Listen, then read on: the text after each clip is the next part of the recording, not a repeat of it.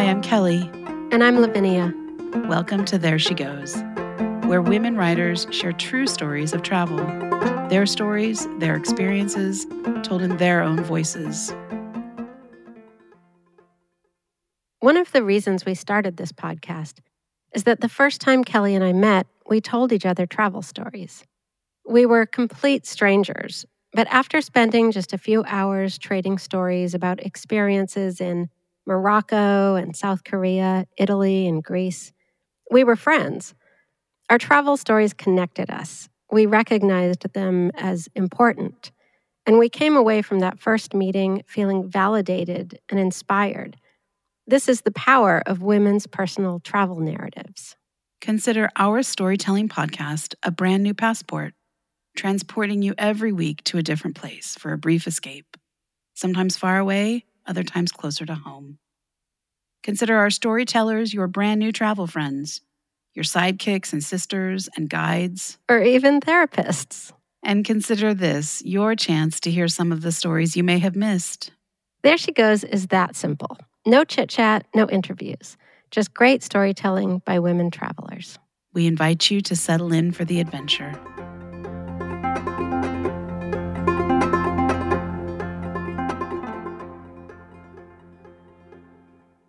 Today we travel with Kimberly Lovato to Ireland, where after a lifetime of sticking out, she finds a sense of belonging and an appreciation for what sets her apart.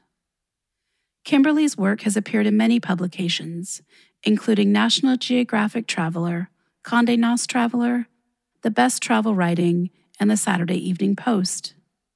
Kimberly is also the author of several travel-themed books, including Walnut Wine and Truffle Groves, which was awarded a Gold Lowell Thomas Award in 2012. This is Kimberly Lovato reading Pretty Red. Carrot Top, Rusty, Ginger, Pippi Longstocking. How original. I've never heard that one before, I want to respond. Connect the dots with my freckles? Forehead smack. That's a clever idea. Yes, that's right. Someone did leave me outside in the rain and my hair rusted. As a redhead, I've heard all the jokes and jeers. The only tag that never made me wince was the one my grandfather coined. How's my pretty red? I can still hear his sonorous voice ask, employing the tender name he'd used for me all my life. It was always my pretty red. I was always his. I'm the sole redhead on a family tree of dark-haired relatives, including a twin brother, whose roots sink 4 generations deep in American soil. Beyond that, the branches are forgotten or unnoted. I'm often asked where my red hair comes from and whether I'm Irish. I don't think so, is my normal response. But on a recent trip to the Emerald Isle, I began to wonder if a homeland could only be defined by ancestral roots. Could feeling at home tether me to the land, too? Growing up in Los Angeles, I felt there was a certain circus freak fascination with my hair. Step right up, folks, and get your tickets to see the bearded lady. Test your arm wrestling skills against the world's strongest man, and don't forget to feed a nickname to the redhead before you go. The authenticity of my hair color, a nutmeg, cinnamon, ginger blend, also provoked prolific questioning throughout the years, an inquiry my mother says would send her into orbit when strangers asked whether her infant daughter's locks were natural. Why would I dye my baby's hair, was her frustrated response. I spent my teens rubbing lemon juice onto my tresses to lighten them up, and in an attempt to obliterate my freckles, I slathered fade-out cream on my face, hoping the dots and the attention to them would abate. Dating was hell, especially in Los Angeles, where blondes were bombshells, brunettes were sultry, and redheads had, quote, great personalities, unquote. The kiss of death in courting jargon. I remember during college, a friend set me up with her boyfriend's roommate. On the night of the double date, while we primped at her place, the guy left a message on the answering machine. Hi, I'm looking forward to meeting your friend. She's cute, right? Not some red-haired, freckle-faced girl, ha ha ha. I went on the date anyway, but the remark stung. When I was a kid, my mom or my grandmother tended to my wounds, braiding my hair with ribbons and soothing me with verbal band-aids like special and unique. As I got older, however, it was my grandfather's advice that got me through. "Pretty Red," he said during one of our yearly visits, "pay no attention to boys who are colorblind." My grandfather had been doling out life lessons since I could remember. When I was about 9, my mom drove my brother and me to Pismo Beach to meet my grandparents for a long weekend. My grandfather had planned to teach me to fly a kite, and at 7 a.m. on a damp Saturday morning, we trudged across the dunes, my hand in his, to the shoreline. The rainbow-colored wing was stretched over a balsa wood skeleton that was tied off by white string that wound around a red plastic spool with 2 posts on either side, like bike handlebars. My grandfather laid the kite on the sand and backed up down the beach, letting out the line slowly. I kept step with him until we were about 20 feet away. He began to run as he talked, jerking at the spool. "Pretty Red, flying a kite is a lot like life," he said, yanking at the kite. "You need some runway and wind to get it going, and it can get a little tricky at times." The kite fluttered and lurched side to side, and the fragile frame flexed against the air. I ran alongside my grandfather, and when he heard the whoosh of the wind catch the colored fabric and lift it skyward, we turned and watched. "But it's up to us to make it soar," he said. My grandfather steadied the kite, then handed me the spool, and I took 2 posts in my hands. The strength of the wind dragged me a few inches across the sand. My first visit to Ireland was more than 30 years later. I was in my early 40s, and once there, I wished I had visited decades earlier. Though still a minority, redheads are found in higher concentration there than anywhere else in the world, reportedly making up an estimated 10% of the population. At social events back home, I often felt like a zebra at the horse farm, but in Ireland, 3 or more members of my homogeneous herd were always roaming about. Being a redhead anywhere is like being in a club whose secret handshake blazes atop your head. In a hotel, at a restaurant, on the street, whenever I cross paths with another redhead, there's an unspoken connection forged by recessive genes and shared experience. An eye lock I always perceived to mean, "Yeah, I know what it's like." In Ireland at times, that bond was a little stronger than expected.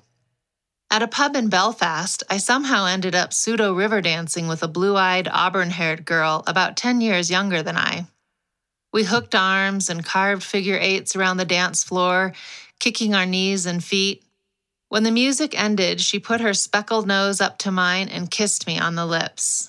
"I love Irish girls," she said in her sexy brogue. Too stunned to break the probably very obvious news that I was not a real river dancer, nor Irish, I let her disappear into the bar's crowded thicket, preferring to savor the souvenir of my first and only kiss as an Irish girl, with an Irish girl. On a more recent trip, it was instant kinship with red-headed Olive, whose pale skin, carved cheekbones, and fiery spirit seemed cut from quintessentially Irish literary heroine cloth. I'd met her on the vast and idyllic Lissard estate in the countryside near Skibbereen, County Cork, and when I saw her at our communal dinner table, I immediately planted myself next to her. She told me something I didn't expect to hear. Even though redheads are more popular here in Ireland, we're still made to feel different and awkward. Garfield, Marmalade Head, Freckles, and Ginger Nut were all names hurled her way. I thought red hair would surely be more celebrated in a land where the trait is embedded in common Irish surnames, such as Flannery, meaning descendant of the Red Warrior, and Flynn, son of the red-haired man. Someone took a photo of me and Olive, and when I viewed it later, I thought we looked like sisters. In a way, we are, connected by recessive genes and shared experiences. As redheads do, Olive and I eventually moved on to discuss curious superstitions linked to our kind. "You know, some of my cousins were involved in building the Dunbrody replica ship moored in New Ross, the homestead of John F. Kennedy," Olive said. "They told me they had heard stories that red-haired women should not be allowed near the ship when it takes her maiden voyage." bad luck. Another Irish woman told me it's considered bad luck if the first person to enter your house on New Year's Day is a redhead, and still more. During the Middle Ages, people with red hair were sometimes thought to be witches, and even Shakespeare, I'd heard, used red wigs on his most dastardly characters. The list goes on. During the 2 weeks of my most recent visit to Ireland, I'd been quizzing redheads and non alike to see if I could turn up any charms or folklore beyond banal nicknames and typical omens of bad luck, witchery, and hellfire and brimstone. I wasn't sure what I was looking for, but in Ireland there's a good chance you'll find an answer, or at least have a late-night epiphany at the local pub. Pubs are the epicenter and social glue of any Irish town, and certainly they are in the tiny Portmagee, a Crayola-colored fishing village on a rocky stretch of coast in southwest Ireland where I'd landed for a night. Its pint-sized bar with beer-sticky floors was packed, with young and old, couples and singles, working and retired, all of whom had gathered like members of an extended family. Cheers and backslaps greeted new arrivals, while local musicians sat on wooden stools in the corner and jammed on odd-looking instruments. I'd struck up a conversation with the fleshy-faced, red-bearded man next to me, who belted out spirited lyrics of cultural anthems I wanted to know. During a lull, I acknowledged our shared gingerness and asked him what wacky stories and names he'd heard all his life. "Aye, don't you worry about that," he said, tugging on the ends of my hair. "I always tell people that red is the color of lust and sensuality, of power, of candied apples, of strawberries, of wine, and of love, all things we enjoy and can't resist." Forehead smack. I had really never heard that one before. And until that moment, I'd forgotten something else my grandfather had once said. "Pretty Red, you'll spend your school years trying to fit in and the rest of your life trying to stand out. Consider your hair a head start." He was right. The whole freckle-faced, carrot-top redhead thing works a little like the ugly duckling story. At a certain point in my late 20s, I, like most redheads, began to feel more like the swan.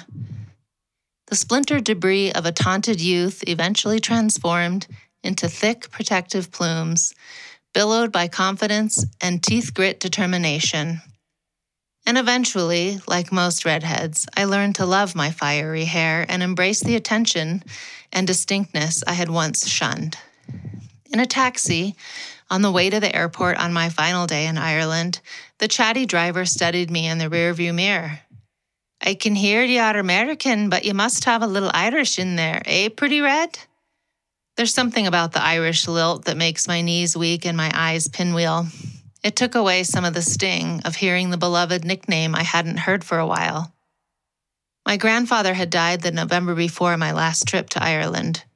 I sat with him on the couch, holding his fragile hand, the same hand that had helped me fly a kite, the same hand that 2 decades later led me down the aisle, the hand I'd always felt on the small of my back, urging me forward and supporting me when I stumbled. I was teary-eyed, anticipating the goodbye. "Well, Pretty Red, it looks like I won't make it until Thanksgiving," he'd said. He didn't. But in Ireland, surrounded by my coterie of carrot tops, marmalade heads, and ginger nuts, I felt like I belonged. And I felt my grandfather near, his hand on mine again. I felt like his Pretty Red.